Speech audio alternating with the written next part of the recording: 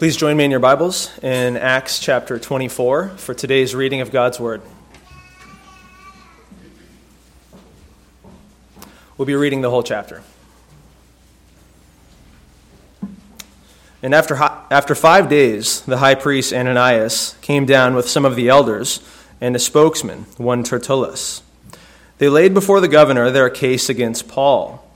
And when he had been summoned, Tertullus began to accuse him, saying, "Since through you we enjoy much peace, and since by your foresight, most excellent Felix, reforms are being made for this nation, in every way and everywhere, we accept this with all gratitude. But to detain you no further, I beg you in your kindness to hear us briefly. For we have found this man a plague, one who stirs up riots among all the Jews throughout the world, and is a ringleader of the sect of the Nazarenes. He even tried to profane the temple, but we seized him. By examining him yourself, you will be able to find out from him about everything of which we accuse him." The Jews also joined in the charge, affirming that all these things were so.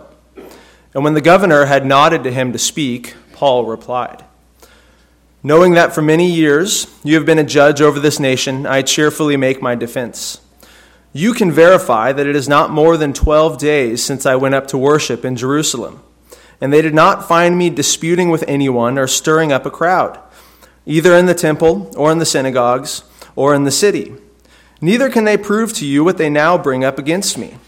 But this I confess to you, that according to the way which they call a sect, I worship the God of our fathers, believing everything laid down by the law and written in the prophets, having a hope in God which these men themselves accept, that there will be a resurrection of both the just and the unjust. So I always take pains to have a clear conscience toward both God and man. Now after several years I came to bring alms to my nation and to present offerings. While I was doing this, they found me purified in the temple, without any crowd or tumult. But some Jews from Asia, they ought to be here before you to make an accusation, should they have anything against me, or else let these men themselves say what wrongdoing they have found when I stood before the council. Other than this one thing that I cried out while standing among them, it is with respect to the resurrection of the dead that I am on trial before you this day." But Felix, having a rather accurate knowledge of the way, put them off, saying, "When Lysias the tribune comes down, I will decide your case." Then he gave orders to the centurion that he should be kept in custody, but have some liberty, and that none of his friends should be prevented from attending to his needs. After some days, Felix came with his wife Drusilla, who was Jewish, and he sent for Paul and heard him speak about the faith in Christ Jesus. And as he reasoned about righteousness and self-control and the coming judgment, Felix was alarmed and said, "Go away for the present. When I get an opportunity, I will summon you." At the same time, he hoped that money would be given him by Paul. So he sent for him often and conversed with him. When 2 years had elapsed, Felix was succeeded by Porcius Festus, and desiring to do the Jews a favor, Felix left Paul in prison. May God bless the preaching of his word. Thank you.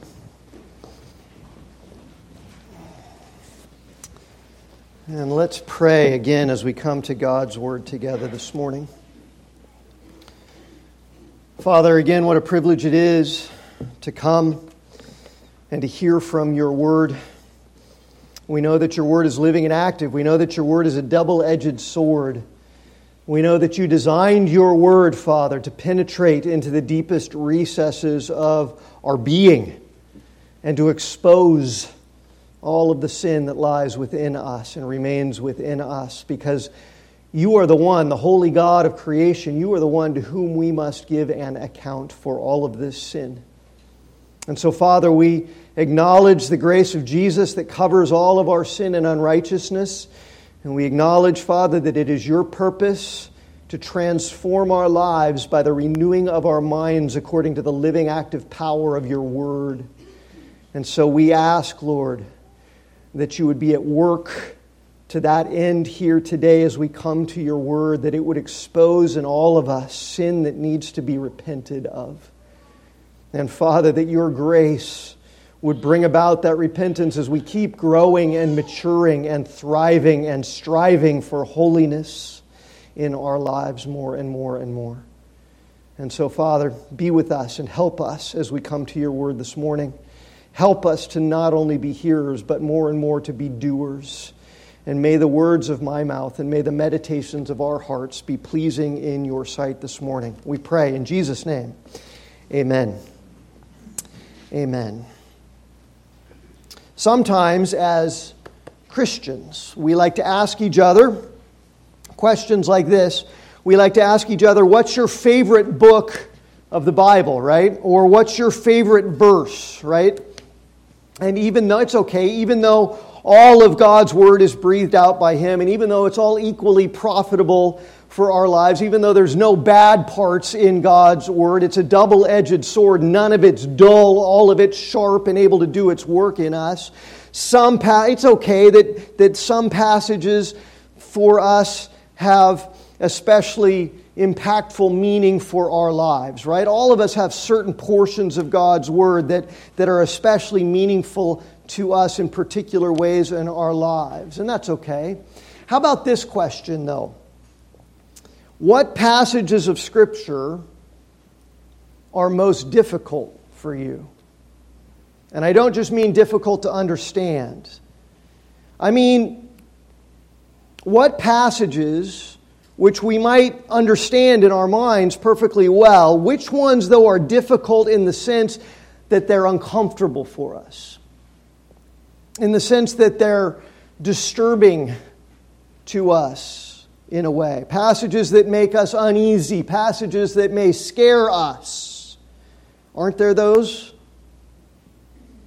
One of those kind of difficult passages that came to my mind this week as I was preparing for our study in Acts 24, one of those difficult passages that came into my mind is in the 5th and 6th chapters of the book of Hebrews. Maybe you know what I'm talking about. I'll read it here for you in a second. This passage in Hebrews came to my mind as I was meditating on our text here in Acts 24. And when we get to the end of Acts 24 and start to focus on Felix, you're going to understand why. For now, just listen as I read these verses by way of sort of a preface. As I read them, would you, as you're listening, would you pray that the Holy Spirit would not just help you to understand these words from the book of Hebrews, but to feel this profound sense of discomfort that these verses were actually designed by the Holy Spirit and intended to provoke in the hearts of God's true people? Because it's a discomfort that God would have to cause this effect of sobering us and urging us to continue to grow in our faith in Jesus Christ. Listen, this is from Hebrews. The author of Hebrews has begun in the first 5 chapters to extol the great supremacy and sufficiency of Jesus Christ. And he says to his audience and everybody who would read and hear the words of the book of Hebrews, everyone who professes faith in Jesus, the author of Hebrews says in chapter 5 and verse 11, we have much to say. Listen, we have much to say, and it's hard to explain since you have become dull of hearing. It's not hard to explain because the material itself is particularly difficult. It's hard to explain to them because they've become dull of hearing. For though, he says, by this time you ought to be teachers. You ought to understand the Word so well that you're able to be teachers, but instead you need someone to teach you again the basic principles of the oracles of God. That's how dull they've become. You need milk, not so. You're like babies, infants who can't even digest solid food. And I'm not saying this is you all. I'm just saying, don't these words make us uncomfortable? For everyone who lives on milk is unskilled in the word of righteousness since he's a child. But solid food is for the mature, for those who have their powers of discernment trained by constant practice to distinguish good from evil. Therefore, let us leave the elementary doctrine of Christ and go on to maturity, not laying again a foundation of repentance from dead works and faith toward God, and of instruction about washing and the laying on of hands, the resurrection of the dead, and eternal judgment. This we will do if God permits. For it is impossible, listen, it is impossible in the case of those who have once been enlightened and tasted of the heavenly gift and have shared in the Holy Spirit and have tasted the goodness of the Word of God and the powers of the age to come and then fallen away. It's impossible to restore them again to repentance, since they are crucifying once again the Son of God for their own harm and holding Him up to contempt. For land that has drunk the rain and that often falls on it and produces a crop useful to those for whose sake it is cultivated receives a blessing from God, but if it bears thorns and thistles, it is worthless. It is near to being cursed, and its end is to be burned. Those are uncomfortable words. The kind of person that's being described there in Hebrews 5 and 6 is someone who has some interest in Jesus, some interest in the gospel, in the Word of God, in the Christian faith. They profess to have faith in Christ, but they don't actually possess saving faith in Christ. It's describing a person who's not actually saved. They're not actually born again, regenerated, raised to new life through Jesus. And that gets demonstrated, that gets proven by the fact that this faith, this bare kind of nominal in name only faith that they have remains unfruitful. The desires of their flesh and the things of this world cause their hearing of the Word of God to become dull. And so they only have an appetite for the basics. They don't have any desire to grow and to be growing in their faith continually. They're like babies who never progress past milk to solid food.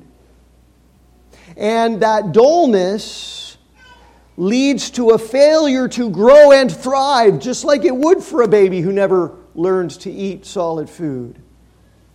Spiritually, people who grow dull fail to thrive, fail to be growing in maturity and in sanctification, growing in putting sin to death in their lives every day, growing in holiness, growing in increasing conformity to the image of the glory of Christ. And that spiritual failure to thrive eventually leads, this passage is teaching us, to them falling away from Christ altogether.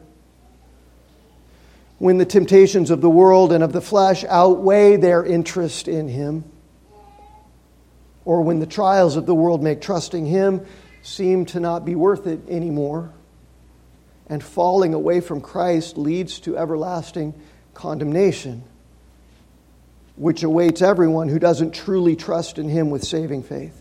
And so in spite of the fact that people like this profess faith in Jesus, they don't actually possess saving faith in Jesus. And so they haven't truly been saved by His grace alone through living saving faith alone. That's why their lives are not continuing to grow and mature in fruitful obedience to Him. That's a tough scripture, right? That one makes us really uncomfortable, right? Well, see, it's designed to. It's designed to, so that the great eternal danger of spiritual dullness, which leads to immaturity, which leads to falling away, which leads to condemnation, that danger will instill an urgency in the hearts and lives of true believers to be growing, to be feeding constantly on the meat and the marrow of God's Word, and growing and thriving continually in holiness and maturity, and continuing to run the race with endurance, and continuing to grow in grace and the knowledge of Jesus Christ, resisting temptation more and more, enduring tribulation more and more, until we finish the race and finish it well and enter into His eternal rest. Which is, for instance, the way that the Apostle Paul lived his life, isn't it? not in some kind of sinless perfection, but in constant growing maturity and holiness and fruitfulness and usefulness for the kingdom. We've seen that all throughout Paul's life in the book of Acts. And at the end of Acts 24 here, we see a great and terrible and tragic contrast in the life of Governor Felix, who heard, who understood, who was well acquainted, who had interest, but never grew in repentance, in holiness. And it's that contrast between the true living faith of Paul, leading to a growing, thriving maturity and increasing fruitfulness. It's the contrast between that and the nominal, in name only, and ultimately worthless faith of Felix. That's what I want for us to highlight today as we walk through this passage where Luke chronicles the first of several legal trials that Paul is subjected to by the Roman authorities. So, let's jump into this text together today. This chapter 24, is a basic narrative of events chronicled by Luke that falls out into three main sections as Luke tells us about this legal trial that Paul was subjected to. Three main sections. The prosecution of Paul by a man named Tertullus, the defense that Paul makes in answering Tertullus's accusations, and then the adjournment of this trial by Felix, the Roman governor. Those are just the three basic narrative sections here. So remember, Paul is in custody. He's in the custody of the Roman tribune in Jerusalem, whose name is Claudius Lysias. And a few weeks ago we saw that while Paul was being held there in Jerusalem, a group of unbelieving Jews conspired together and plotted to murder Paul. But you remember that by God's providence, Paul's nephew heard about this plot and came and warned Paul and told the tribune about the plot. And so Lysias had Paul escorted out of Jerusalem by night, protected by 200 soldiers, 70 horsemen, 200 spearsmen. That's almost half of the soldiers who were garrisoned there in the Antonia fortress. And they were to take him up to Caesarea, where he would come under the jurisdiction and protection of Felix, the Roman governor over all of Judea. And Lysias sent all of those soldiers along with Paul with a letter that was written to Governor Felix. And in that letter, Lysias' conclusion was, back up in chapter 23 and verse 29, his conclusion was basically that Paul hadn't done anything wrong, certainly not anything that warranted imprisonment, let alone death. But the Jews plotted to kill Paul. And so this is why Lysias explains that he had sent him up to safety in Caesarea, where Felix, his superior, could take this matter up and hear from Paul's accusers and decide whether Paul was guilty of anything or not. So this is where Paul is now. He's arrived now at Caesarea. He's being kept. He's being guarded in Herod's Praetorium there, which is a large fortified palace under Roman control. And so now, verse 1 of chapter 24, 5 days after Paul arrives in Caesarea, the high priest from Jerusalem, Ananias, we met him earlier, right? He's the one who ordered Paul to be punched in the mouth. Ananias now comes down to Caesarea, along with a number of the Jewish leaders, having been summoned to come by the Roman governor Felix in order to make their case against Paul, in order to bring the prosecution's case against Paul. And one of the men who came was a man named Tertullus, who seems to have been a trained lawyer. And he was the one that was appointed to present the prosecuting case against Paul before Felix, right? He's opening for the prosecution here. And it seems like Tertullus must be good at, he must have done this before because he's good at what he does. He's practiced at this kind of thing. He follows a very typical approach to formally bringing charges against an accused person in the presence of a magistrate in the Roman world. Step one of that process is flatter the magistrate, right? try to win some points, try to gain the magistrate's approval so that he might be sympathetic to your case. It's called in Roman parlance a captatio benevolentiae. Captatio benevolentiae. It's words designed to capture the benevolence, the goodwill of the magistrate. Essentially what Tertullus is doing here is kissing up to the magistrate. So he says, since through you we enjoy much peace, and since by your foresight most excellent Felix reforms are being made for our nation, in every way and everywhere we accept this with all gratitude. But to detain you no further, I beg you in your kindness to hear us briefly. Kind of butters him up. And then, having sufficiently fawned over Felix, Tertullus brings two main charges, two main accusations against Paul. The first one is designed to set the tone of guilt in Felix's mind. And so Tertullus leads with something that is geared to upsetting Felix, especially as a Roman magistrate. For the Romans, who worked tirelessly to maintain the integrity of this empire that was spread pretty far and wide, for them, very few things mattered more than keeping the peace in all of the areas of the empire, right? They called it the Pax Romana, and that was all important. Everybody in the empire's got to be at peace because there's enough pressure to worry about from the outside, which is pressing in, all those barbarian tribes pressing in from the outside. That's enough to worry about. We can't afford any internal strife perforating us and making us vulnerable.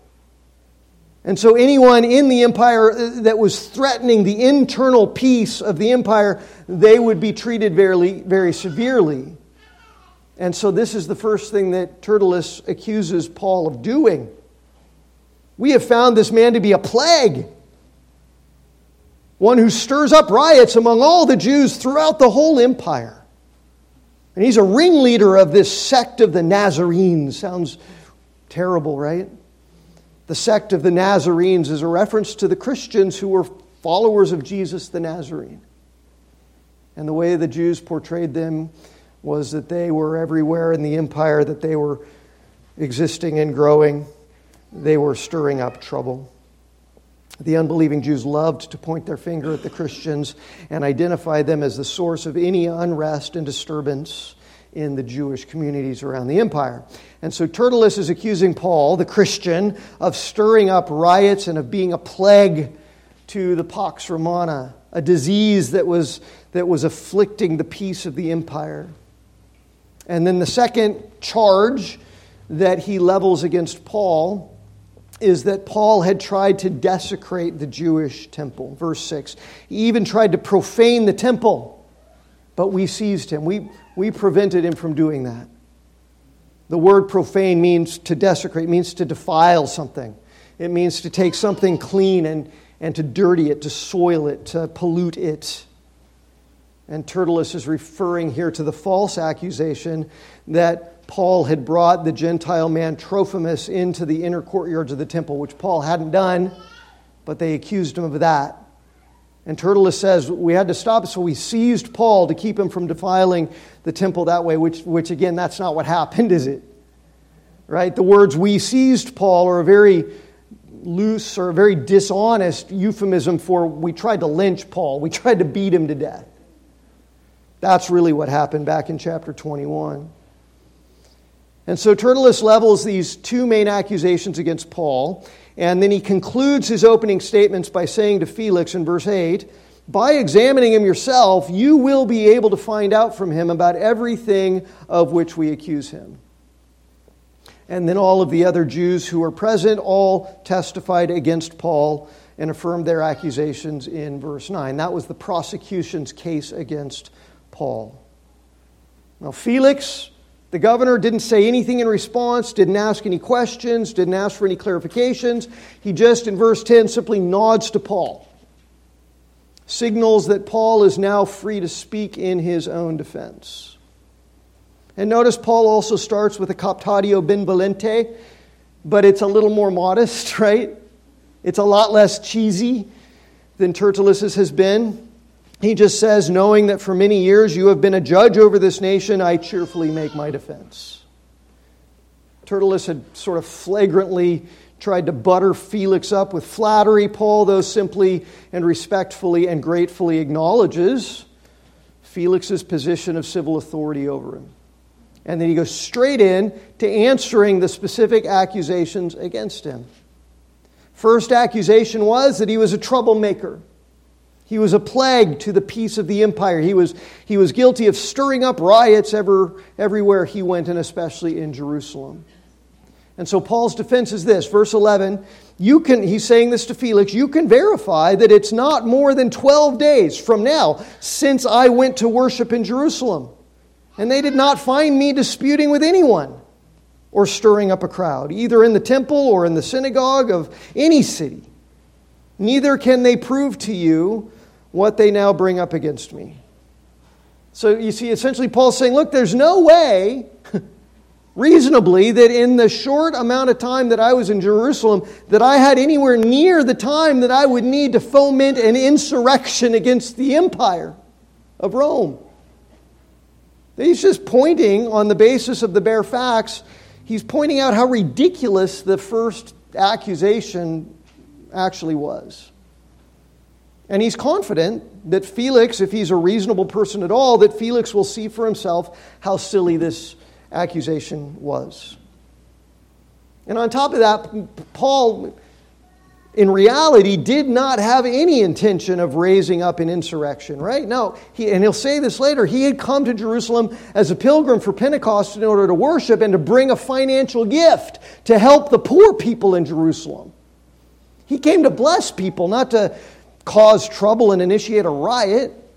Initiating the riot was what his accusers did in actual fact. They were the ones who were really guilty of inciting a riot and disturbing the peace in Jerusalem, not Paul. And then next, Paul answered the accusation that he was a ringleader of the Nazarene sect. And this is what I want you to notice in verse 14. Notice how Paul begins very, very deliberately to not just give a defense of himself before his accusers, but to take the opportunity to turn it into a defense of the gospel. Because, and we've seen this in past weeks, Paul has learned, by his firm conviction of the providence of God, Paul has learned to see the trials and sufferings of his life as God-ordained opportunities for the gospel. God doesn't do or allow or ordain anything by mistake. And so Paul says, how can I use this hardship in my life as an opportunity to glorify Christ? And so he sees these legal trials even as a God-ordained opportunity to preach the gospel to a Roman magistrate. So he says, this I confess to you, that according to the way, and again, the way is a buzzword for the Christian faith, right? Followers after Jesus, who is the way, the truth, and the life.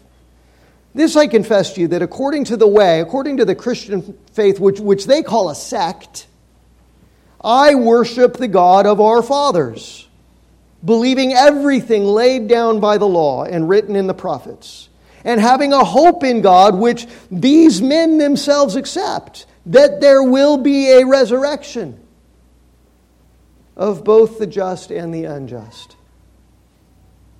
Paul's saying the Christian faith is no sect. It's not some radical faction. It's not some unorthodox splinter group. It's not some cult.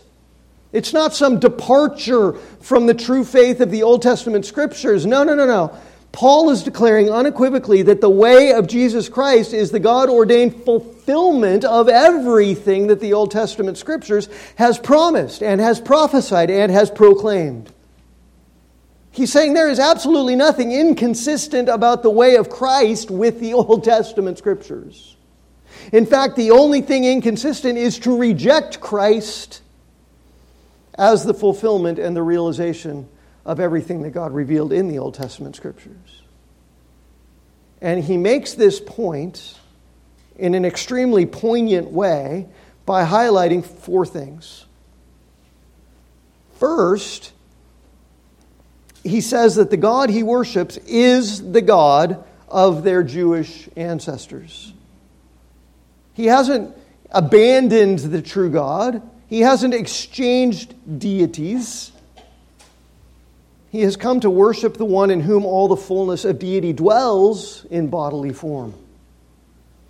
Second, he says that he believes in everything that is revealed in the Old Testament law and prophets. He's not denying any of it. He hasn't abandoned anything that was written in the law or the prophets or the Old Testament. He's simply come to follow the one in whom the whole law is fulfilled. He's simply come to be devoted to the one who was spoken of by all of the prophets. And then third, Paul says that in following Jesus, he's come to realize the very hope that his accusers themselves have always strived after in their devotion to the Old Testament Scriptures. What hope is that? What did the Pharisees hope for as they were devoted to the Old Testament Scriptures? They hoped for everlasting life.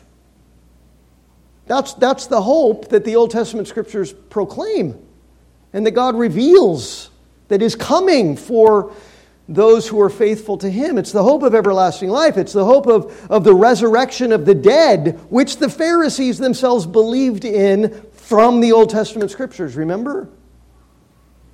The hope that the holy God would not allow death and corruption to prevail, to have the last word, the final say in this sin-cursed world.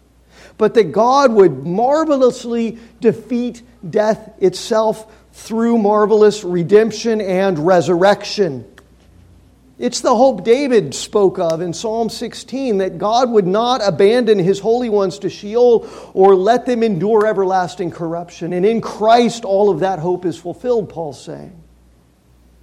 It's the hope that Job voiced in Job chapter 19 when he said, I know that my Redeemer lives, and at the last He will stand upon the earth, and after my skin has thus been destroyed, after I have died physically, yet even so in my flesh I shall see God. That's resurrection hope. Whom I shall see for myself, and my eyes shall behold, and not another. And Job says, when I contemplate that God will raise me up so that in my flesh I will see Him and be with Him forever. Oh, how my heart faints within me. And see, the Pharisees knew that hope. This was the hope that every Old Testament saint who believed in all of the Old Testament Scriptures of the Word of God, this is what they hoped for. A victory of God over sin and the devil, the victory of life over death, and the hope of seeing in our resurrected flesh our Redeemer, our God, and beholding Him and being with Him in everlasting peace and joy. Paul says, I know all about the hope that you have. I have the same hope that makes all our hearts faint, and I've come to realize the source of it, guys. It's Jesus. He's the risen Messiah. He's the one who has conquered death. He's the first fruits of everlasting resurrection life. I haven't abandoned the hope that you're waiting for. I found it, Paul's saying. You hear him preaching the gospel. Not just to the Pharisees, but also to Felix. And then he says to Felix, on the basis of all of this, he says that he's always strived as a follower of the way of Jesus Christ. And as one who lives according to the great hope of eternal glory that is only found through faith in Jesus Christ, he's always strived. He's always taken pains to keep a clear conscience before God. And men, I haven't done anything wrong, Paul says, because I love God and I love His law and I love righteousness because He so loved me that He raised me to newness of life in Christ. I'm no insurrectionist. He's no threat to the Pax Romana. He's no opponent to civil government, right? Paul's the one who exhorted Christians who were living in Rome, in the book to the Romans, to be submissive to their earthly governing authorities in Romans 13. And to do everything, so far as it depended on them, to be at peace with everyone. Paul's not troublemaking. He's exhorting everybody to be at peace and to be submissive and to live a quiet and peaceful life, right? That's Paul's heart. That's Paul's example. And then Paul answers the other main accusation, that he had tried to profane or desecrate, to defile the temple of God. Verse 17. He says, "Now after several years I came to bring alms to my nation and to present offerings. And while I was doing this, they found me purified in the temple." Right? Remember, he went through that ritual purification? "Without any crowd or tumult. But some Jews from Asia, they ought to be here before you and make an accusation should they have anything against me. They're the ones that stirred up the trouble. And where are they if they're going to accuse me of doing it? Or else let these men themselves, these rulers of the Jewish nation, let these men themselves say what wrongdoing they found when I stood before the council. Other than this one thing that I cried out while standing among them, it is with respect to the resurrection of the dead that I am on trial before you this day." Paul had no intention of desecrating the temple. He'd come to the temple to bring gifts and offerings. He'd come into the temple having purified himself ritually first, not looking to defile anything. He didn't bring a crowd of his own followers. He didn't try to stir up a riot. That's what the Jews from Asia did. And where are they, by the way? They started this whole thing. Why aren't they here to accuse me? See, there are no actual eyewitnesses for the prosecution, in other words, right? And the Pharisees, remember back in chapter 23, they'd already said that they couldn't find anything wrong with Paul when he met before the Sanhedrin. And so the only ones who had an actual dispute with Paul were the Sadducees, who denied the resurrection, which the Pharisees believed in, which the Pharisees accepted, because the Sadducees rejected all of the Old Testament scriptures except the first 5 books. So they didn't believe in the resurrection. And that dispute is a theological dispute. It's not a civil, it's not a criminal matter. And those Sadducees who deny the resurrection, they've got that same theological dispute with the Pharisees, and the Pharisees never get brought up on charges of insurrection or heresy. So this is Paul's defense, and it's a pretty good defense, right? Their case makes 0 sense rationally. They've got no eyewitnesses. They've got no proof. And the only thing that they can legitimately accuse me of is affirming a theological doctrine that half of the Sanhedrin also affirms, because their eternal hope depends on it, and they know that. And again, all the while, Paul's not just shooting massive gaping holes in the prosecution's harebrained case, and he's not just defending himself against their trumped-up charges against him. He's most importantly defending publicly before his Jewish accusers, before Felix the Roman governor, he's defending the truth of the gospel of Jesus Christ, who is the only way, the only truth, the only life, the only way unto the Father.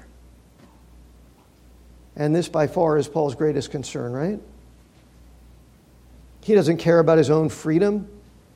He doesn't care about his own bondage to the Romans nearly so much as he cares about seeing other people, Jews, Romans, Gentiles, being freed from the everlasting bonds of sin and death. That's what Paul cares about, right?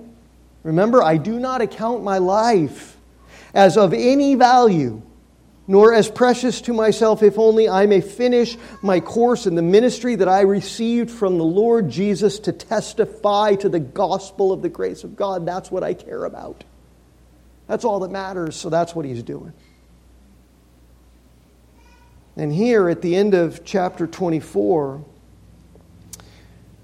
Luke records how, even though Paul had made a very conclusive case in defense of himself, and even though before the trial ever began, the Roman tribune Lysias, who sent him up here to meet with Felix, had said, I can't find him having done anything wrong. And even though the Pharisees had said, we can't find anything that he's done wrong, still we see here at the end of chapter 24 that Felix, the governor, didn't release Paul. He gave him certain freedoms, certain privileges, but Paul was still not a free man. Lysias is kind of on the horns of a dilemma here. He can't convict Paul since no one, not the Sanhedrin, not Lysias back in Jerusalem, not Tertullus here, and the high priest's cohort here, no one has managed to substantiate any charges against Paul. So, can't convict him on the one hand, but on the other hand, Felix also didn't want to release Paul. And Luke gives us two reasons why. One's in verse 26. Felix is hoping for a bribe. Felix is hoping that somehow Paul would be eager enough for his own freedom that he'd be able to rustle up some cash from his followers and bribe Felix to let him go. And the other reason's in verse 27, where Luke says that Felix left Paul in prison because he wanted to do the Jews a favor. He was using Paul as political capital in order to make the Jews happy. This was where Felix's heart was. He knew that releasing Paul would upset the Jews, would disturb the peace, and so he left Paul in prison for 2 years until his successor, Porcius Festus, took his place in Caesarea. Because he was greedy, because he was earthly minded, because he was selfish. And during those 2 years, Paul did what Paul did, right? Because he was focused on the will of God and not his own will. He was focused on the ministry of the gospel and not his own freedom. Paul said, I got this 2-year opportunity to teach Felix all about Jesus. Felix, Paul says in verse 22, had an accurate knowledge already of the way. Knowledge in his head. He understood who the followers of Jesus were and at least something about what they were all about. He had an accurate knowledge of Christianity, possibly because his wife Drusilla, verse 24 says, was a Jewish woman. And so she would have understood this Jesus movement and explained it to him. And so during the days of Paul's imprisonment there in Caesarea, Felix and Drusilla had Paul come and speak to them about faith in Jesus Christ. What an opportunity, right? And yet what a tragedy that by the end of the chapter there is no faith, there is no saving, life-transforming faith that comes to Felix or Drusilla after hearing from the Apostle Paul himself for 2 years all about what the Christian way is. Verse 25, Paul, it says, reasoned with them, taught them about 3 things: righteousness, self-control, and the coming judgment. You know what that is? That's the whole gospel and the whole Christian life in 3 categories. He taught them about the righteousness that the holy God, who is holy, holy, holy, the righteousness that He requires. You must be holy as I am holy, declares the Holy One who made us in His own image. But we're not holy. We're not righteous. And Paul spells all of this out in all of the letters that he writes all over the New Testament, right? We can't, according to our sinfulness and the weakness of our flesh and the natures that we've inherited from Adam, we can't be holy. It's impossible for us to be holy as God is holy. We can't please God even, Romans 8 says. And the wages of our sin is death, eternal, everlasting death. And the only way of salvation is for God Himself to supply us with the righteousness that He requires and account it to us and clothe us with it through faith in Jesus Christ. Which Paul talks about again in Romans and Galatians and Colossians and everywhere. The righteousness that comes from, not a righteousness I muster up, the righteousness that comes from God through faith. That's what Paul's teaching them about here. Then he says this, he says, and after you've been justified by faith in Jesus Christ, there needs to be self-control that starts to dominate your life. In other words, your life needs to begin to change.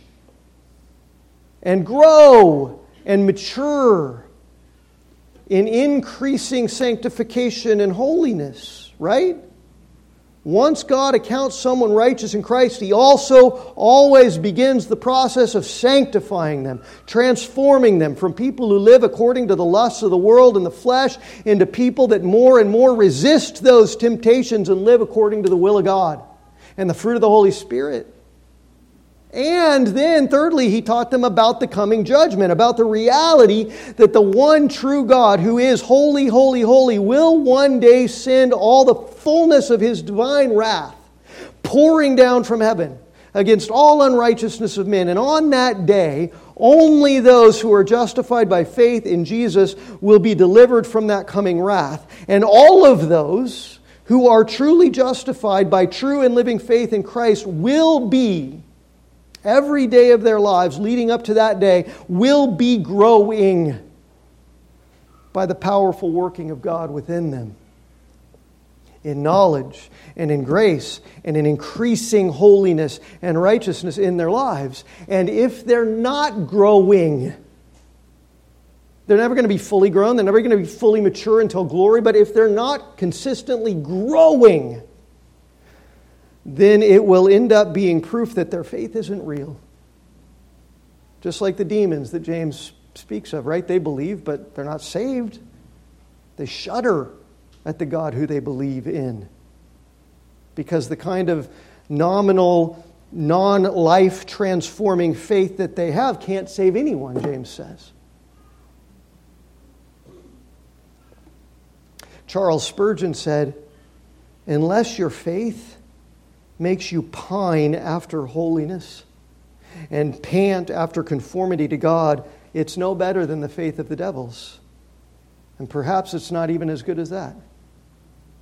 Well, that's the clear message of James chapter 2, right? It's also the clear message of the Apostle Paul all throughout the New Testament. And that's exactly what he's saying to Felix and Drusilla here. He's saying, you have got to repent of your unrighteousness. This isn't fire insurance. This isn't say the words and suddenly you can continue to live your life as you always have and never grow, never mature. You could just be dull and infantile in this nominal faith and still go to heaven. No. Paul's saying you've got to repent of your unrighteousness and believe on the righteousness of Christ for salvation with such a living faith that it continually transforms your life and sanctifies you and conforms you more and more into the very image of the holiness of God and the glory of Christ. And they didn't like that message. Any other faith than the faith that produces a growing harvest of good works and holiness and fruit that is in keeping with repentance cannot save you, Paul is saying. And when Felix heard that, he was alarmed, verse 25 says. You mean I got to change my whole life or I'm going to burn forever? Yep. But it's not you changing it, it's God changing it, and you have to lean on Him and put your whole trust in Him. So Felix was ready to hear something about Christianity. He had some interest, but when it came to the core essence of the gospel, which includes our lives being increasingly sanctified and transformed, he didn't want it. Well, why not? Because he didn't want his sin transformed. He didn't want to be growing, changing. He didn't want repentance and a life of growing holiness because he loved his sin. And he wanted to cling to it too much. For 2 years, Luke says, Felix would have Paul brought in to tell him more about Jesus and the way. But Luke never records any kind of repentance. And history tells us that whatever interest Felix and Drusilla had, whatever kind of appreciation they had for the truth of the Christian faith and the gospel, they never truly believed it because they never truly changed. They remained worldly, greedy, ungodly, pagan people.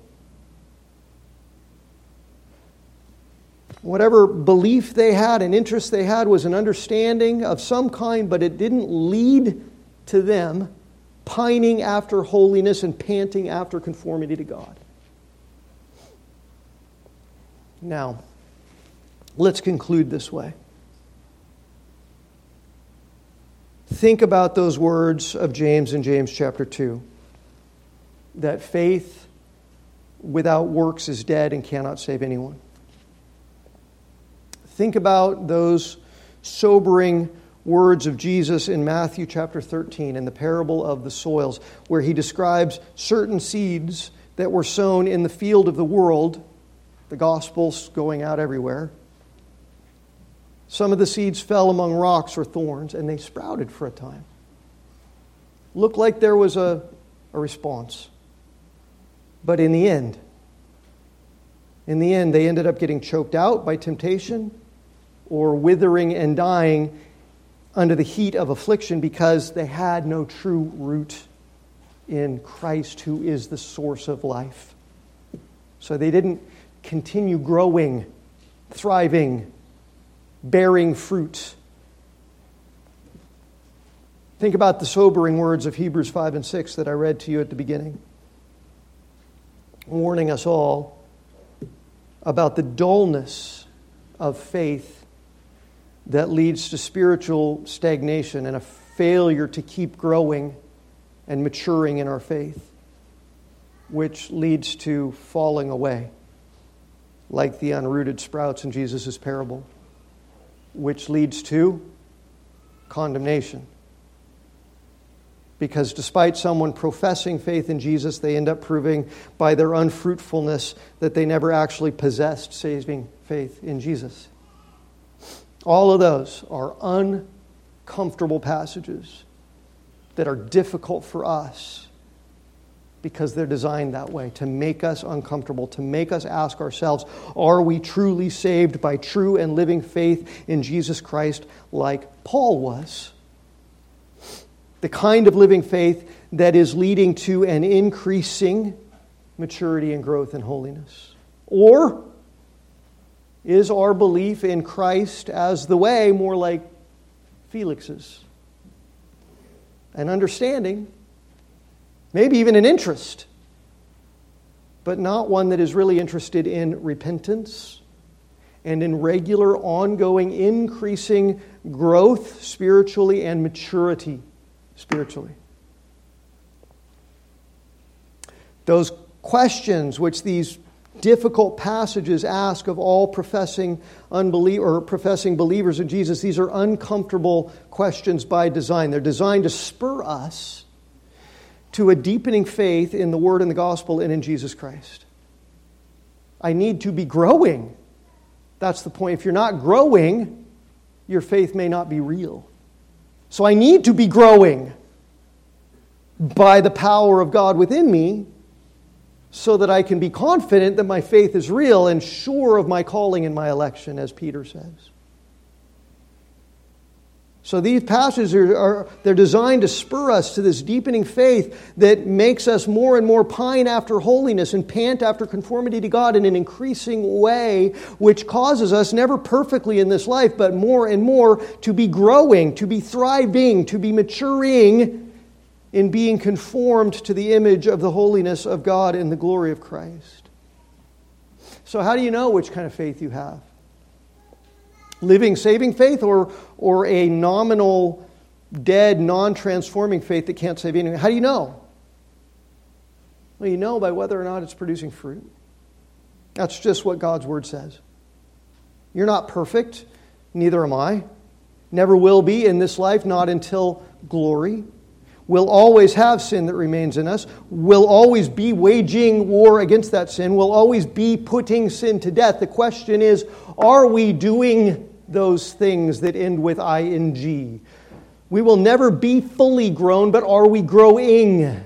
We will never be fully mature until glory, but are we maturing? I know that there's sin in your life. I know that it makes you doubt. I know that it shakes your assurance sometimes. The question isn't, is there sin? The question is, are you growing? Are you maturing? I know you're not as mature as you want to be. It's okay. Are you maturing? Or have you grown dull and become like an unthriving, immature spiritual infant and plateaued at a relatively immature level and found yourself not caring to grow in repentance and spiritual maturity anymore? If so, you ought to be concerned about that. And these passages ought to make you be concerned enough to say to your God, help me to start growing again. Help me to start mortifying the sin that remains in me and growing and thriving in holiness, right? Because John Owen says, you need to be killing sin every day in your life or else it will be killing you. Examine yourselves, Paul says in 2 Corinthians 13, to see whether you are in the faith, in the true living, fruit-producing, life-transforming faith of Jesus Christ. Test yourselves, or do you not realize that here's the hope behind that admonition? Test yourselves to see you're in the faith. Do you not realize that Jesus Christ is in you? If you're really a Christian and you're interested in growing, test yourself by looking to the one who is in you and saying, help me be growing, and He will. Because He's Jesus Christ. He's got all the power of God to give you, to help you be growing. And every time, if you say, God, give me $1 million, He may not answer that prayer the way you want Him to, but if you say, God, help me be growing, He always will help you. Don't you know Jesus Christ is in you unless you fail to meet the test? You hear that? If you're truly in the faith, Jesus Christ is in you with all the divine life-giving power to transform you, to grow you, to mature you, to bear fruit in and through you, to cause you more and more to pine after holiness and pant after conformity to Him. But if you don't care about that, if the sin that remains in you doesn't bother you and you're not interested in repenting, you're content not to repent or to continue growing, and you're not interested in continuing to grow and thrive and mature, then you should be concerned that you might fail to meet the test, that Jesus might not actually be in you. Listen to how Peter puts it. 2 Peter chapter 1, God's divine power. That's good stuff, right? God's divine power has granted us all things that pertain to life and godliness. How are you going to be growing? Well, God's given you all the power you need already, because Christ is in you, if you're a true believer in Him. So, for this very reason, Peter goes on to say, make every effort. Use the power. Do something about it.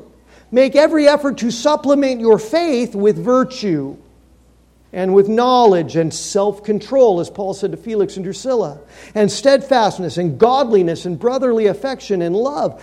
Because with Christ in you, with all of God's divine power at work in you, as you do that, as you make every effort to grow in holiness, the divine power of the presence of the person of the risen Jesus will get it done.